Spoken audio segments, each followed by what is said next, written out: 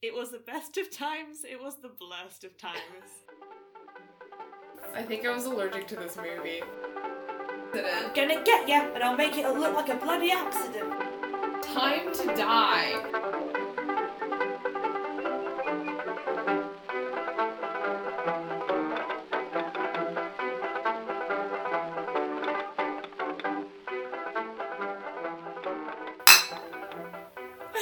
That was a clink of some beer that's nearly finished.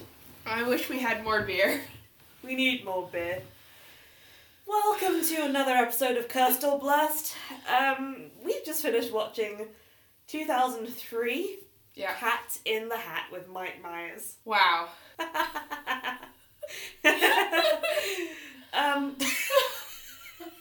We're in a particular kind of mood. When I came in to the apartment earlier on, Shannon, wasn't I in a very good mood? Because I'd been listening to a playlist we made, and the first song was Stacy's Mum, and then it immediately cut to Teenage Dirtbag on shuffle on a playlist full of like hundreds of songs, and I thought it was perfectly harmonious and right and good, and I was very happy. Wasn't I blissful, Shannon? You were blissful, and wasn't I blissful because I was editing the first chapter of my novel and finally got on a roll?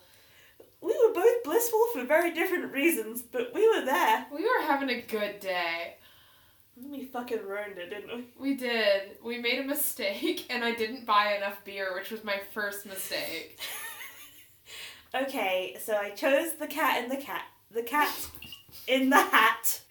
because I remember watching it a few times as a kid and not hating it but not loving it. You know, and I thought this is probably a Cursed or Blessed territory film. Shannon had not seen it, and she's always ragging on Cats the musical. Ragging on it. I mean, there are worse cats out there in the world, and I think one of them is called Mike Myers. I didn't watch this movie as a kid, and I'm glad. I think I'd be different today if I'd seen this as a child. Yeah. Well, maybe the way that I am is informed by the fact that I had to watch this more than one time. This is the worst movie. Ever? Or that we've seen so far? It's just the worst one. It does have 9% on Rotten Tomatoes. It's pretty bad stakes. It's pretty bad, but it doesn't deserve those 9%. It deserves less. It deserves to have its tomatoes taken away from it, rotten or otherwise. Yeah. No tomatoes for the cat. But not to give too much of the game away, because we might just be doing a red herring and we might have actually loved the film. We started off okay. We tried to go into this with an open mind, even though we watched the trailer and I was deeply upset by it. But we tried our best, and for the first, 15 minutes, the cat's not in it, and it's fine. Yeah. It's not good, but it's fine. The set design was very good. Lots of pastel colours. Some people worked very hard on stylizing that set, and all the little trees and everything. Yeah. And their time was wasted, and I feel for them. They didn't deserve this. They did a very professional job. They did. While kids may have liked it at the time, I was certainly around other children that derived entertainment and value and joy from this film. And isn't that what matters, Shannon? I don't think it is. I think you can derive joy from films that are less deeply upsetting. Do you not care about children's happiness, though, Shannon? I don't. Oh. Okay. The happiness of children is irrelevant to me. Yeah. That's fair. This is Cursed or Blessed. Welcome to Cursed or Blessed. So what is a cat in the hat about, you ask? Well, are you familiar with Dr. Seuss? With Theodore Geisel's seminal work? Cat in the Hat is a charming tale by American storyteller Dr. Seuss, rest in peace. Mm-hmm. And his work got bastardized in the early 2000s, let me tell you. We did a little bit of Googling, not very much because we didn't want to think about this too hard, but we did determine that Jim Carrey's The Grinch came out 3 years before this movie, and I do very much think they are akin to each other, but I don't remember The Grinch being this deeply evil. No. When the Grinch had his redemption arc, I was there with him. when the cat has his redemption arc, I want him to die in hell slowly, and I want to watch him being tormented by little devils. The cat, as I said to Shannon, is, correct me if I'm wrong, chaotic evil. You're correct. And I like a bit of chaotic. But there was so much evil. So much overpoweringly evil. Is this a good time to go into our theory about the film? Let's just do a quick recap of the plot, I think. The plot, such as it is. To set the scene, we're in the fictional town of Anvil. That features in our theory later on. The sun would not shine, it was too wet to play, so we sat in the house all that cold, cold, wet day. Yeah. That's the first line of the book. That line is said by the narrator 15 minutes into this movie.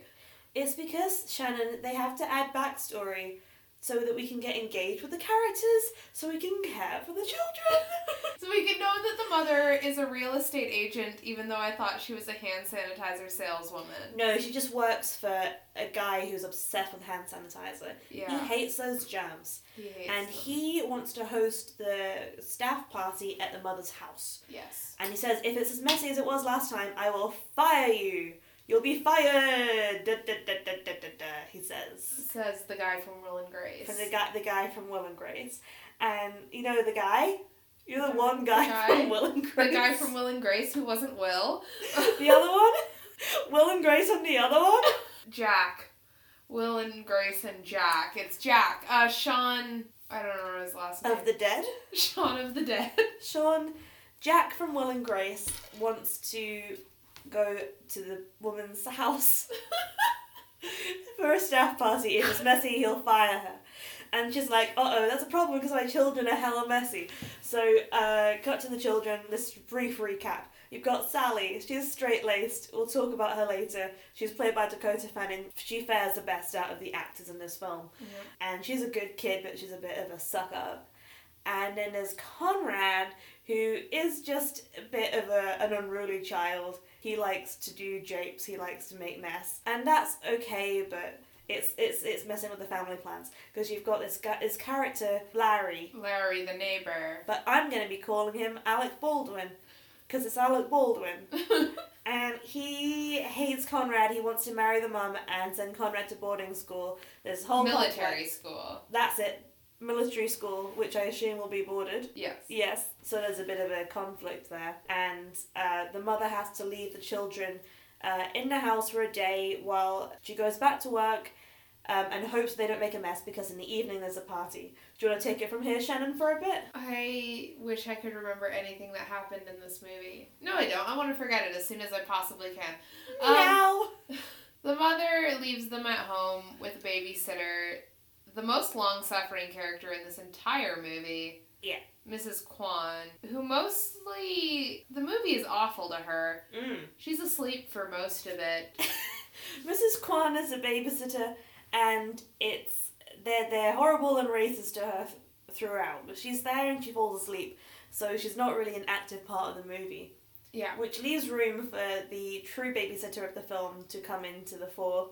The Cat in the Hat. The cat in the freaking hat. Who immediately, they hear a thump, and instead of the cat being at the door, which is what happens in the picture book, and yes, I'm going back to the source text on this, he's in the closet of their upstairs room, and they open the closet, and there's no one in there, and they turn around, and he's behind them, and then they scream and run away, which, you know, is natural. He's horrifying. And then everywhere they go, he's just there. Yeah. And it's horrifying. He's lingering like a bad fart. Yeah. Which could be a joke from this movie. It's a bad movie. Mike Myers plays the cat, and it's exactly as you might expect that to be. He's in just like a full body fuzzy suit with white face makeup and regular human teeth. And regular teeth and a weird little nose. And a strange Brooklyn accent. Yeah. Apart from when he's doing a racial stereotype. Yep. He's just very Mike Myers about the whole thing. He kept saying things that just didn't make a lot of sense, and I ended up Googling it, and they were like lines from other Mike Myers films, such as Austin Powers. Like, I don't know how those jokes played with the kids in 2003. I certainly didn't recognise them back in the old 2003. Well, yeah, more on his dialogue later, because boy does he say some things. Yeah. Basically, at this point, the point of the movie is that he just trashes the house, and the mother has set firm guidelines on not trashing the house, especially the living room. But they make cupcakes and the stuff goes everywhere when they're trying to make cupcakes. They jump on the sofa and then all the cupcake mixture goes onto the walls. And then Alec Baldwin senses something's up, comes in the house, sees the mess, and gets sassed out the door by the kids. And then the cat introduces thing 1 and thing 2 under the promise that they will clear up the house. Thing 1 and thing 2, if you don't know the original story, are these little imps. Yeah. Sort of. With, like, blue hair. And they look like chihuahua faces. Yeah. And they do the opposite of what they're told, and they mess a house up even more.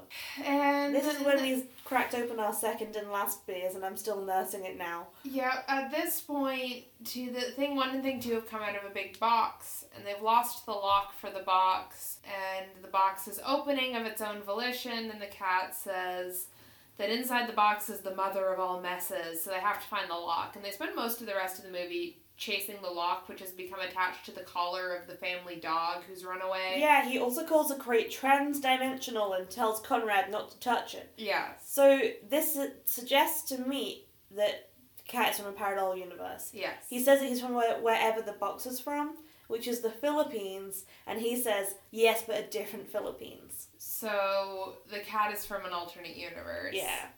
Maybe one where this movie is good? Is there such a universe? Is there one? Oh, poor cat lost in space. The dog has gone missing, and the dog has got the key to the crate.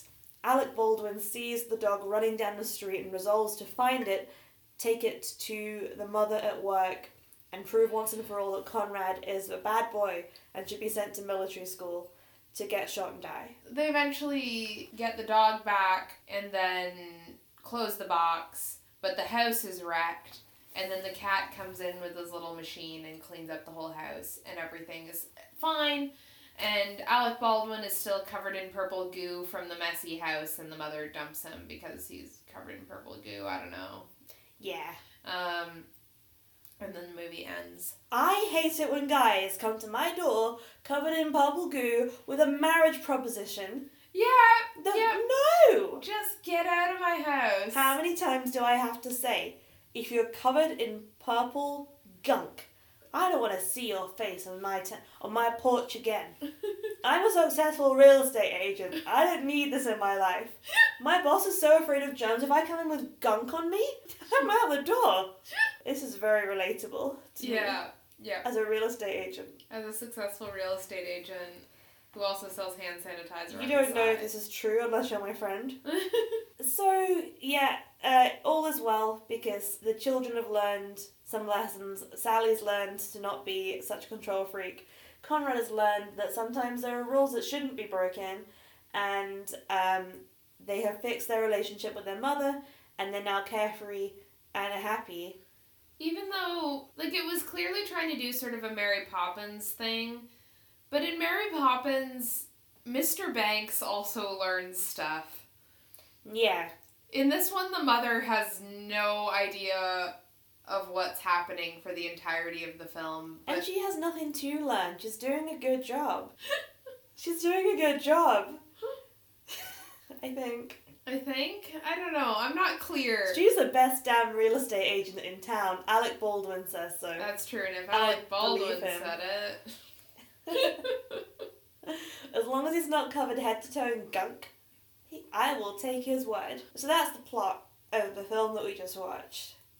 We had to take a few breaks just to be like, did he say that? And I need to go to the toilet and just sit and think about my life. I considered my life choices so many times while watching this movie. I am so sorry I made you watch this, Shannon. I'm sorry I watched it with my own two eyes. I feel like I took it less of a hit because I've already seen it as a child. I'm changed. I was getting good grades and enjoying my life until I saw this movie, and then I became a bad kid. Naughty kid. But it's all okay now because I'm a real estate agent. Yeah, a very successful one. The Best damn one in the town. city. In the town of Anvil. So, there's so much to talk about. There are the characters, and the dialogue, and the darkness. But I think we should start with our theory. So, it wasn't long after this movie started that the theory emerged that the cat was... Well, it started with the cat being an alien, because this came from the box being transdimensional. Well, it started with the cat being like Mary Poppins. Yeah. But yes. So we think this movie is what would happen if you sucked all the joy out of both Mary Poppins and It, and then mashed them together. Yeah. We think that the cat is Pennywise's less reasonable twin brother. And that when Pennywise crash landed from space, he landed in Derry, where It is based. I was going to say filmed as if it's a real thing. And the town of Anvil is in the neighbouring valley where the cat crashed. Because they have the same energy. Except somehow Pennywise, the clown from It, is more charming, kinder, yeah, and just generally more of a fun guy, fun time pal. I just than the think cat. Pennywise is more honest about his intentions. Yeah. And the cat threatens to kill people no less than 8 times We in counted this movie. 8 times. It's 8. We can go through some of them if you would like. So one time, the cat is mimicking a cooking show for the children, and the scene is incredibly bizarre. You've got this kind of... The cat is playing multiple characters. He's playing himself watching the show. He's playing this kind of homely American sweater-wearing character who's introducing a guest who's a Cheshire cat, very funny, ha ha ha, who's a northern English sounding cat who has a cupcake machine. And the American cat keeps on trying to get the English cat to repeat things, and then the English cat threatens 2 times to murder him with a knife. With this horrible, very maniacal glint in his eye. He's deadly serious. What is it that he says the first time? I'll kill you and I'll make it look like a bloody accident. I'm gonna get ya and I'll make it look like a bloody accident. That's one of them. And then the second time he actually has a carving knife and he's like, don't push me, I'll kill you. He says this. He says it. And then he chops off his own tail and says, son of a bitch. And only at the end of the word bitch, at the very, very, very last nanosecond of the word bitch, do they bleep it out. Children, listen to this. This is why I'm going around saying son of a bitch all the time. Because this movie made me think it was okay to say. Yeah. The Cat in the Hat told you it was fine. I'm scared to hear my voice back on this episode because I feel like I just escalated a lot. And the cat tries several times to kill the dog. When the dog escapes with the lock set to his collar and they want to catch the dog, the cat says that he's going to kill the dog, I think 3 times. Yeah. The first time he's holding a garden hoe and says, time to die. Yeah. Well, he's holding it over this tiny dog. And then afterwards he looks at the hoe and says, you dirty hoe. This is actual dialogue in a children's movie. Yeah. I don't understand. Yeah, because I watched it since 2003. So I would have been 9 years old, 10 years old when I was watching it. Is this why I swear? Is this why I do the swears? I feel like children today are protected from bad words. Not us. Not us. We were thrown to the mercy of Mike Myers. I could be so good and pure, Shannon, were it not for this kind of movie. Yeah, it's deeply inappropriate. It's very, very sexual throughout the course of the movie. When he is first exploring the house, he sees a picture of the children's mother and makes some disgusting noises towards her.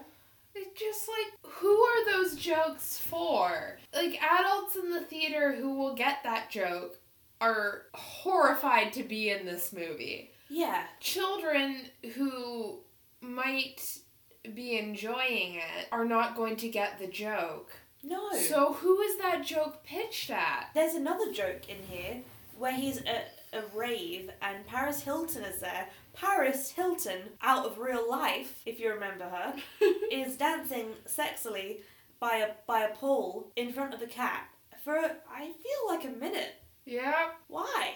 Why were the children of 2003 thinking, oh my god, that's Paris Hilton? I don't think so. I knew of her.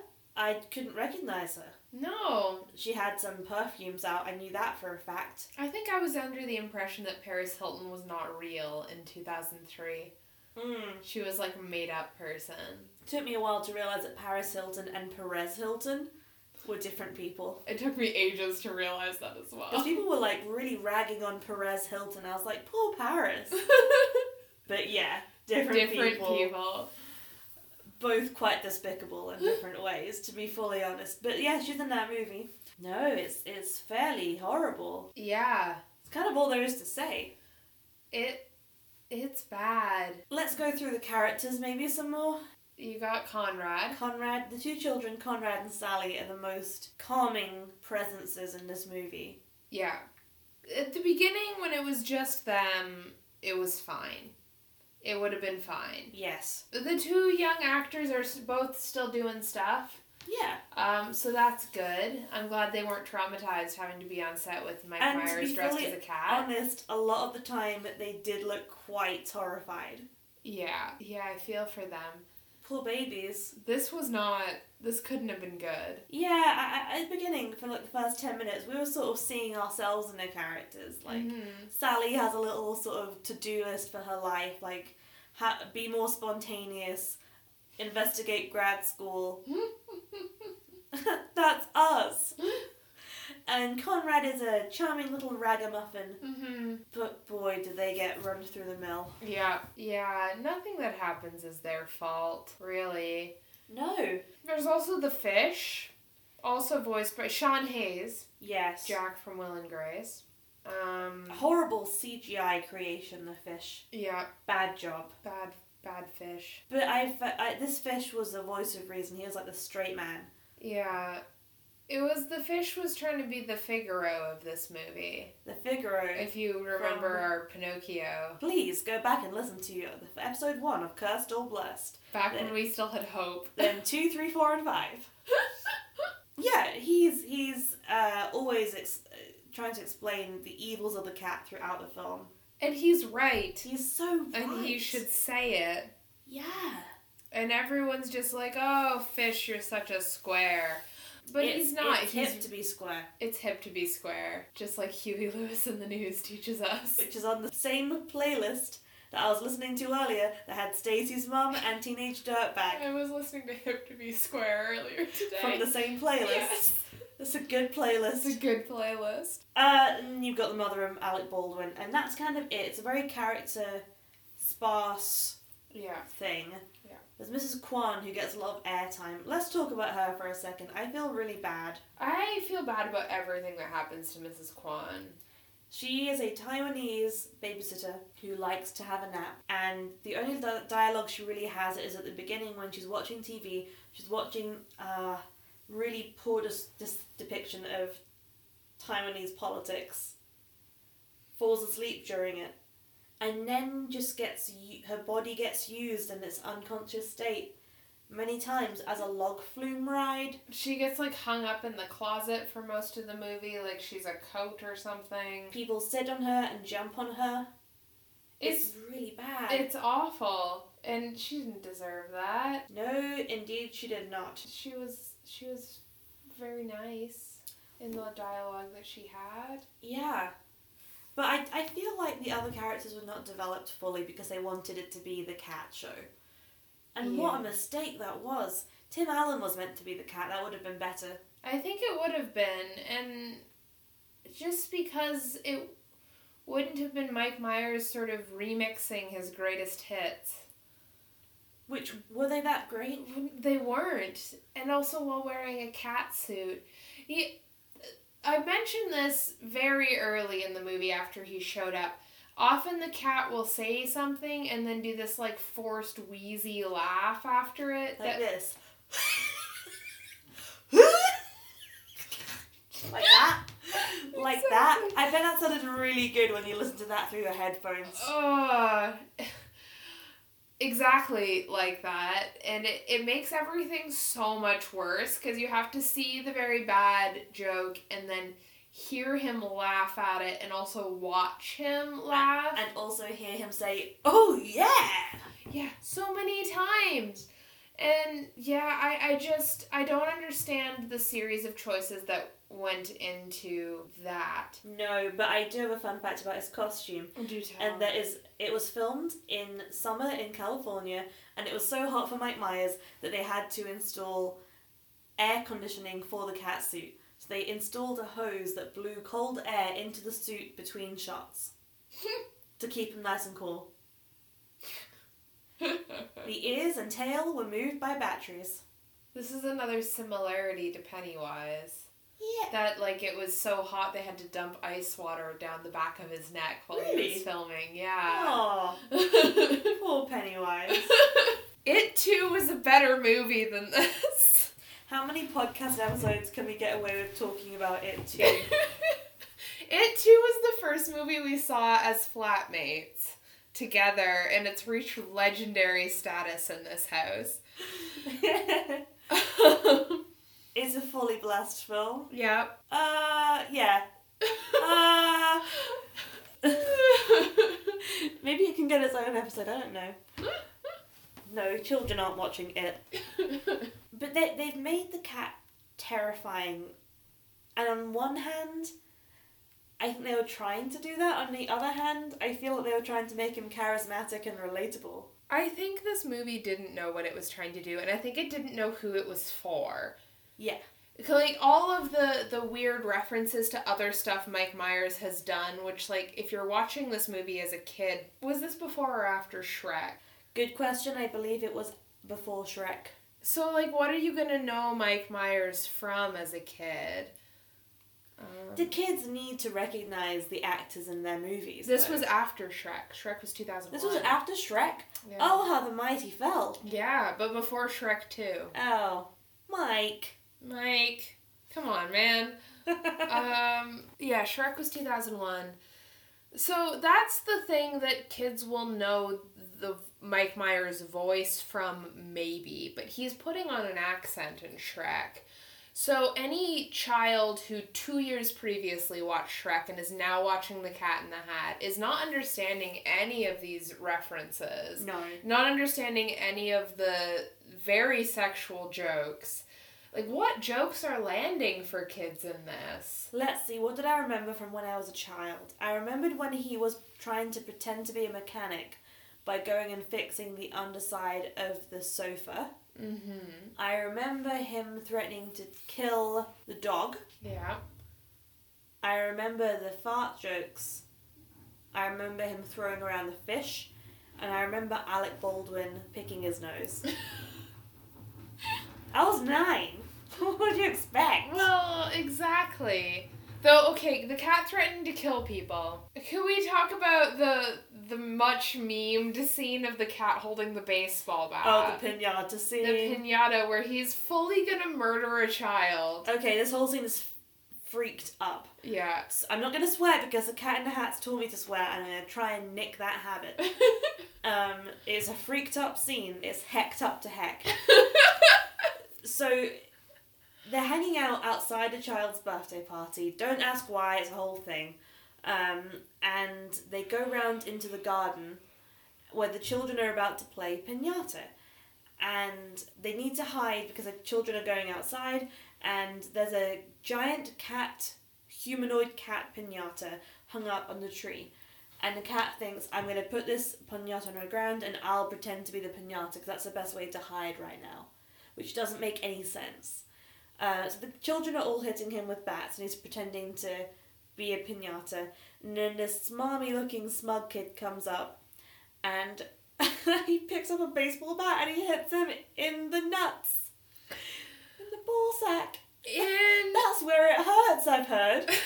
Tales have been told about how much that hurts, Shannon. as this scene began and they all picked up the baseball bats, you were just like, oh, they're gonna hit him in the nuts with a baseball bat, aren't they? And we just had to wait. Yep. And it happened. But then he feels so wronged by that he does something quite naughty. Do you want to take this one, Shannon? He picks up, after they let the cat down, they like throw out a bunch of candy for the kids to go swarm, and the cat gets down from the string that he was somehow on. I don't want to think about the logistics of anything that happens in this movie. He picks up the baseball bat and like he's fully gonna hit the kid. You've probably seen this in memes of the cat holding the baseball bat above his head. And then the two little kids, Sally and Conrad, have to like drag him away from this group of small children Before he commits a murder. before he commits a murder.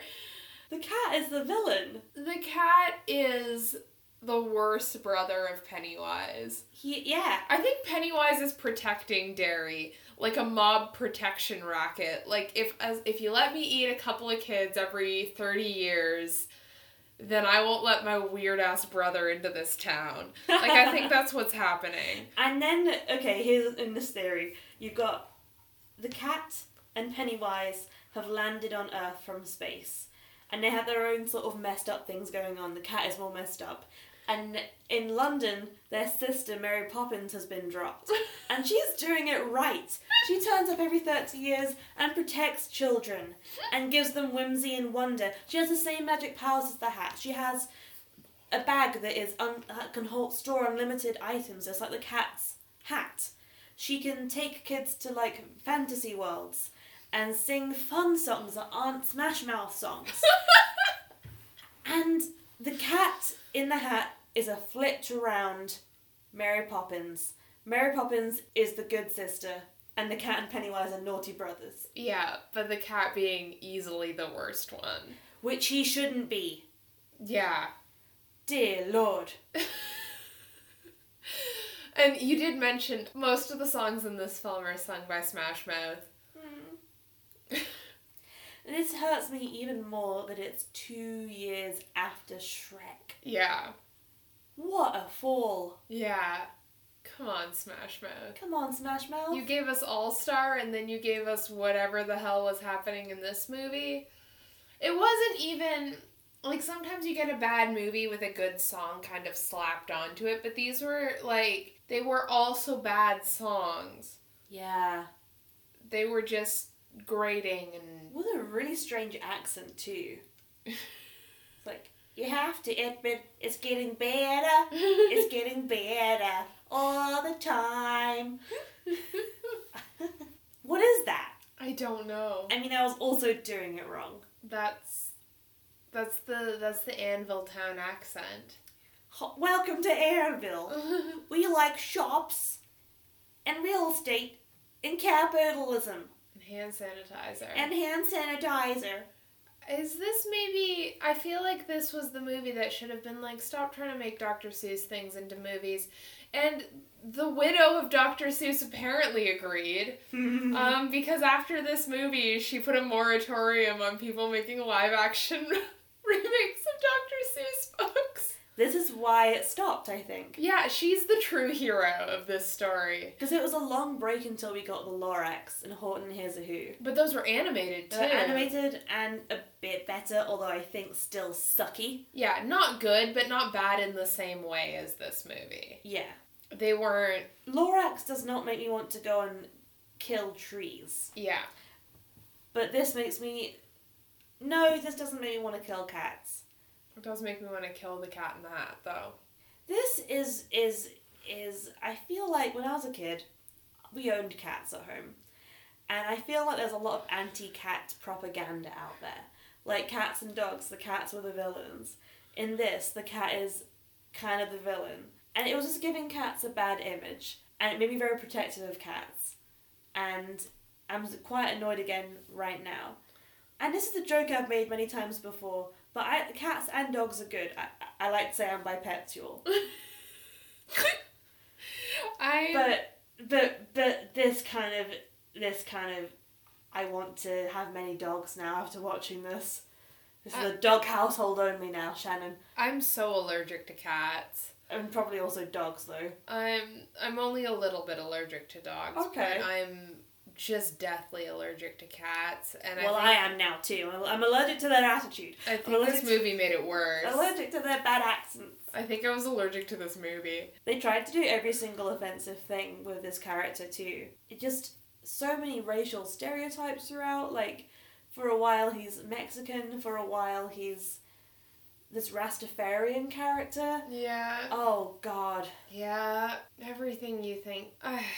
I don't know. I don't even know what to do with half the stuff that happened in this movie. Drink to forget? Yes. Yeah. Yeah. I wish I had more beer. I do too. I wish I had a coffee. I wish I'd made better life choices. Halfway through this movie, I wished I'd gotten like a fifth of tequila at the shop instead of some beer. Yeah. I think this is the worst one we've seen. Something I was thinking about, though, was that I think with this sort of movie, people would be like, oh, well, it's a kid's movie, it's not for you, it doesn't need to be, like, top quality humour. But the other films we've seen, for Cursed or Blessed, have on face value been for children. Mm-hmm. Pinocchio, anyone can watch it, but it's for children. Yeah. Return to Oz, a kid's movie. Neverending Story, I think a kid's movie. Yeah. Anastasia, a kid's movie. Mm-hmm. Charlie and the Chocolate Factory 1 and 2, both definitely children's movies. But this, it's not just that the jokes were bad, it's who were they for? It's like they were saying, okay, adults, we respect you. We know you're smart. We know you get jokes. We know you don't want to be here watching a Dr. Seuss movie in the cinema. So we're going to throw in some, like, sex and murder jokes. But you don't need to do that, because you can make quite engaging cinema, as is. Like, we're going to see Frozen 2 soon. Mm-hmm. I don't think Paris Hilton strips in Frozen 2. I just don't think she does. I think we can make a strong prediction right now. And we can call this a spoiler alert that Paris Hilton does not strip in Frozen 2. Yeah, cut to next week's episode of Cursed or Blessed where we review Frozen 2 and we're like, okay, we were wrong. There was so much stripping in Frozen 2. Wow, were they not cold? You know what else there wasn't but the rest. I didn't know Paris Hilton was still doing stuff. I didn't realise that Olaf had anything else to take off. Okay. But you don't, it seems like disrespectful to, and this I think epitomizes a lot of early 2000s kids shows, where it's like, okay adults, we're on the joke. Mm-hmm. We'll throw in some nods to you, we'll make this pop culture heavy so that you can get something out of it while your idiot kids are watching the fun colours and goofs. Mm-hmm. It feels like a way overkill version of the, like, occasional nod you'd get in, like, Looney Tunes or The Muppets or something like that, where you'd get occasionally, like, a political joke or something that can be taken two ways that's, like, funny to kids but also funny in a different way to adults. Yeah. That really works for that kind of cartoon or show because it's still generally pitched at kids and occasionally just acknowledges that there are also, like, parents in the audience. Yeah, but this movie has at least 3 overt boner jokes. Yeah. Which is too many boner jokes for a movie about the Cat in the Hat. Who reviewed this script? And yeah, I agree with your assessment of disrespectful to children, because it's not for children, I don't think, but also what adult is enjoying this movie. It's disrespectful to, if it's for a family, it's disrespectful to anyone in the family seeing that film. Mm-hmm. It's disrespectful for the children because it's not catering to them in a charming way or even a funny way, and it's disrespectful to the adults for assuming that they wouldn't enjoy an animated or, well, it's not animated, but like a child-geared film. Yeah. Yeah, and you can have a film geared toward children that's very charming for adults. Every Christmas, my family and I watches The Muppets Christmas Carol.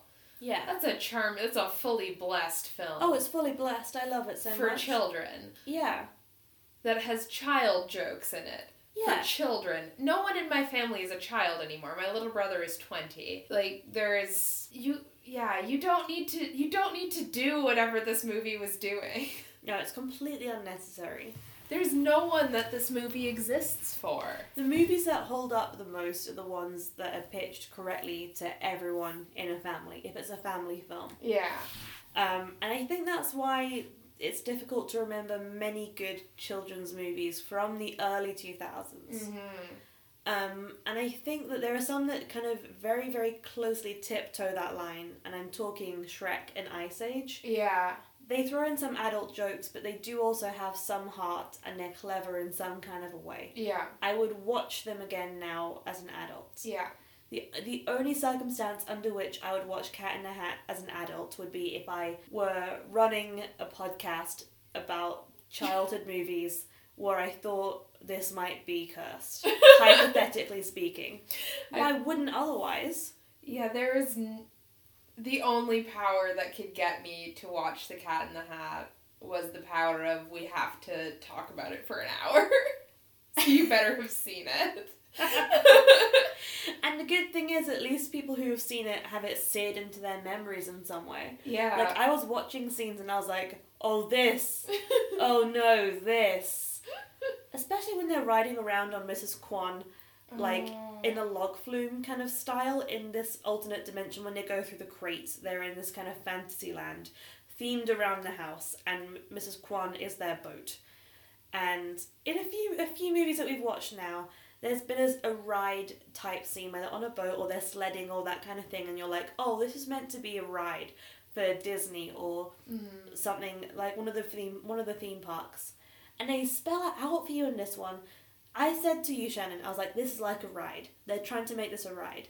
And then Conrad in the movie says, it's like a ride in an amusement park. I can't speak today. And then the cat is like at Universal Studios and holds up a little leaflet and winks at the camera. Like, it's not cute. No. It's just awful. It's smarmy. It's a deeply cynical movie. Yeah. And I think that's kind of the vibe of a lot of this sort of tone of movie. These early 2000s kids movies that are like ostensibly pitched at adults but in a very ham-handed way. Yeah. They're incredibly cynical, and kind of misrepresenting why it is that adults can still enjoy children's films. Yeah. Like, we're fully gonna go see Frozen 2, and we're gonna have a hell of a time. Yes. And Shannon's gonna try warm, sweet popcorn for the first time in her life. And it's gonna be blessed. Yeah. Yeah. And I feel like children's cinema has kind of clawed its way back. Yes. Like, sincere children's cinema, with the occasional nod to the adults in the room. Yes. That isn't alienating to children. If I were a parent of 10-year-old children in the early 2000s, I would have hated going to the cinema. And I kind of had that a bit. My brother is 6 years younger than me. Mm-hmm. So for some movies, I kind of went along being too old for the demographic of the film. Because I would kind of tag along to the movies. And I'd be like, God, this trope is being used again. Oh, okay. A sex joke. Oh, a fart joke. Boring. And I would get annoyed at these kind of nods to more, like, mature humour. Mm-hmm. And, like, for example, Over the Hedge. Mm. I remember seeing that with my brother, and it was, like, super annoying. Yeah, it's an annoying film. Madagascar, to some extent. I hate Madagascar, that stupid movie. Where I was, like, too old to be there, so I was kind of, like, with the parents. Yeah. Yeah, I saw Over the Hedge in the cinema with friends, and we were the only ones in the cinema. Yeah. And we were just, like, running around and throwing popcorn at each other. Oh, no. You absolute menaces. Yeah. I'd report you to the cinema police. Well, that's fair. You should have. Don't, Shannon, when we go and see Frozen 2 this weekend, please do not throw popcorn at the other children. No promises. Here's something I'm quite worried about when we go and see Frozen 2, is that Shannon and I have a 100% track record of going into the wrong screening whenever we go and see a film, which granted has only been 2 times. The first time we were going to see a film called Hotel Artemis, which I won't get into right now because that could be a whole description of that film. We went to see it because it has Jeff Goldblum in it, and we are part of the Jeff Goldblum committee. Yeah. Which is a thing consisting of only the two of us. I'm not going to go into that. It could also be a whole thing. So we were going to see Hotel Artemis, but we go into this other screen, thinking that that's the one movie that we're going to see, and it's quite full. And we sit towards the back, and I tell Shannon all about this other movie that I've seen a week before with a group of other people, a movie called Adrift. And I'm not going to say what happens in this movie. In case you want to see it. You shouldn't, it's bad. It's about a boating accident, and there's a twist. There's a horrible psychological twist that happens about 2/3 the way through, and everyone gasps, and it's horrible. It's like so stupid. So I'm there complaining to Shannon about this twist. I don't know if I'm doing volume control. It's a busy cinema. There's people all around us. And then 10 minutes later, it's after all the ads, the movie starts and the title screen pops up, and we're like, this seems really similar to the beginning of Adrift. Are they also having a boating accident in the beginning of Hotel Artemis? This is the same as Adrift. And then I was like, Shannon, this is Adrift. Elise grabs my arm and just goes, this is Adrift. And I've told Shannon the whole twist. The people around us surely must have heard me talking about the twist to this awful movie. And then we have to bail and go find the right cinema for Hotel Artemis. So then, a year later... Yep, a full-ass year. A full-ass year, a full-ass different continent. We're going to the cinema down from our flat to see It Too. And we're paranoid as hell about going into the wrong cinema from the get-go. We've made that mistake before. So we go in, and we get our ticket scanned, and the guy says, oh, the theater's not ready yet, but it's theater 7. And we were like, okay, well, we'll just wait. And we wait around for a bit, poke around the area because we haven't been to the cinema before, come back about 20 minutes before it's supposed to start, and then he scans our ticket again and says it's Cinema 3. So we go in, and we walk into Cinema 3, and we sit down and the trailers are already playing. Yeah. And it's full of people who are old. It's the wrong demographic, and a trailer for David Copperfield is playing, and we both are like, something is deeply wrong here. Our spidey sense is tingling. And we go to our seats, and the seats are already taken, and instead of asking the people to move, we just walk out and stand in the hallway and are like, did we go into the wrong cinema again? I don't know. Until I eventually go up and to the guy and say, hey, sorry, like, I'm a total idiot, I forgot. What cinema is It 2 in? Oh, 7! It wasn't in the 3 at all. So then we walk into the right cinema in time for the movie this time. Because Hotel Artemis we missed 10 minutes of. Yeah. And thankfully we hadn't already seen the Downton Abbey film and revealed the horrible psychological twist that happens 2/3 of the way through. When Downton falls into a crater. Yeah. To be eaten by the sandworms. Spoiler alert. If only, I'll go and see it. Sandworms. Downton Abbey's the prequel to Dune, didn't you know? They're trading in the spice. I was waiting for the Abbey to fall. Well, all that to say. We went a long way away from Cat in the Hat to avoid talking about it. Double check your tickets before going to the cinema, kids. That's Please. what we're really here to say. We are batting 0 for going into the right cinema, so we're gonna have to triple check before going into Frozen 2. And boy, has that cat taught us how to bat.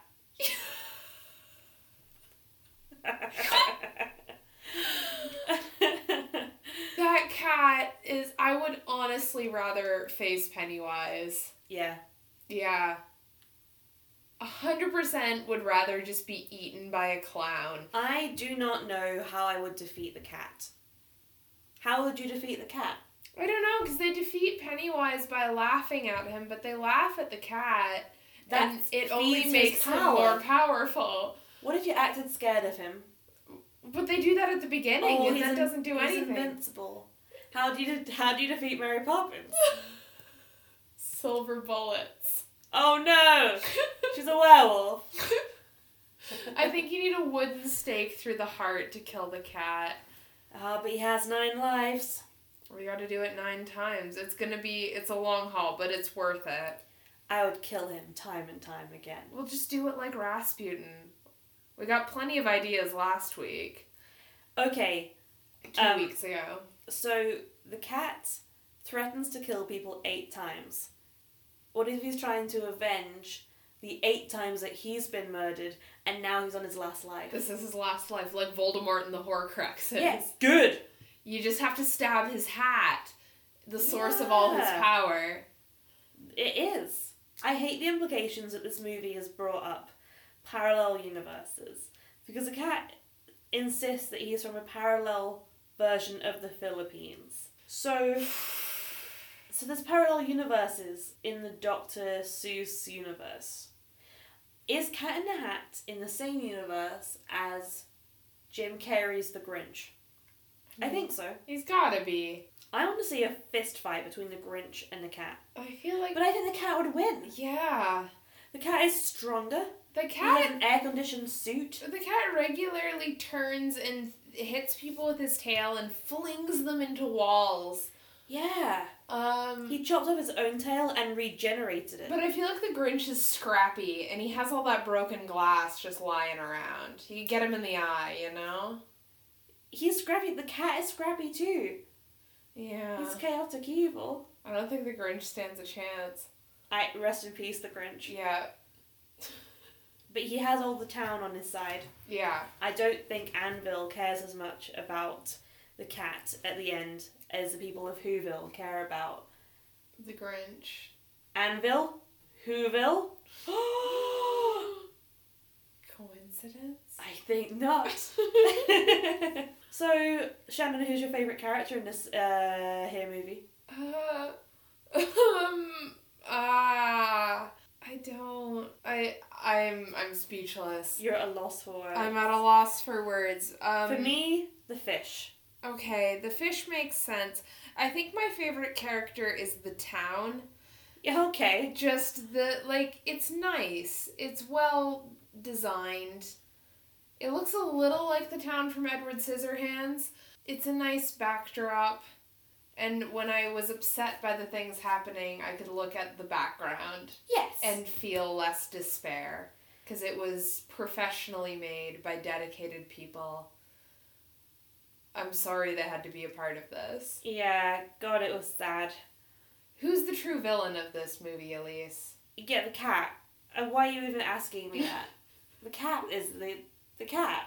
It's the cat. It's trying to make it out to be business. Or Alec Baldwin. No way. No way. I think the cat is the villain and the secondary villain is the military. Yeah. Which is fair. Yeah. Cats in the army. Scary. Both of them. Shannon, I feel like I don't need to ask you this question, but it's part of our brand. Do you think this movie was cursed, blessed, or blessed? This is the most cursed movie I've ever seen. Are you being hyperbolic?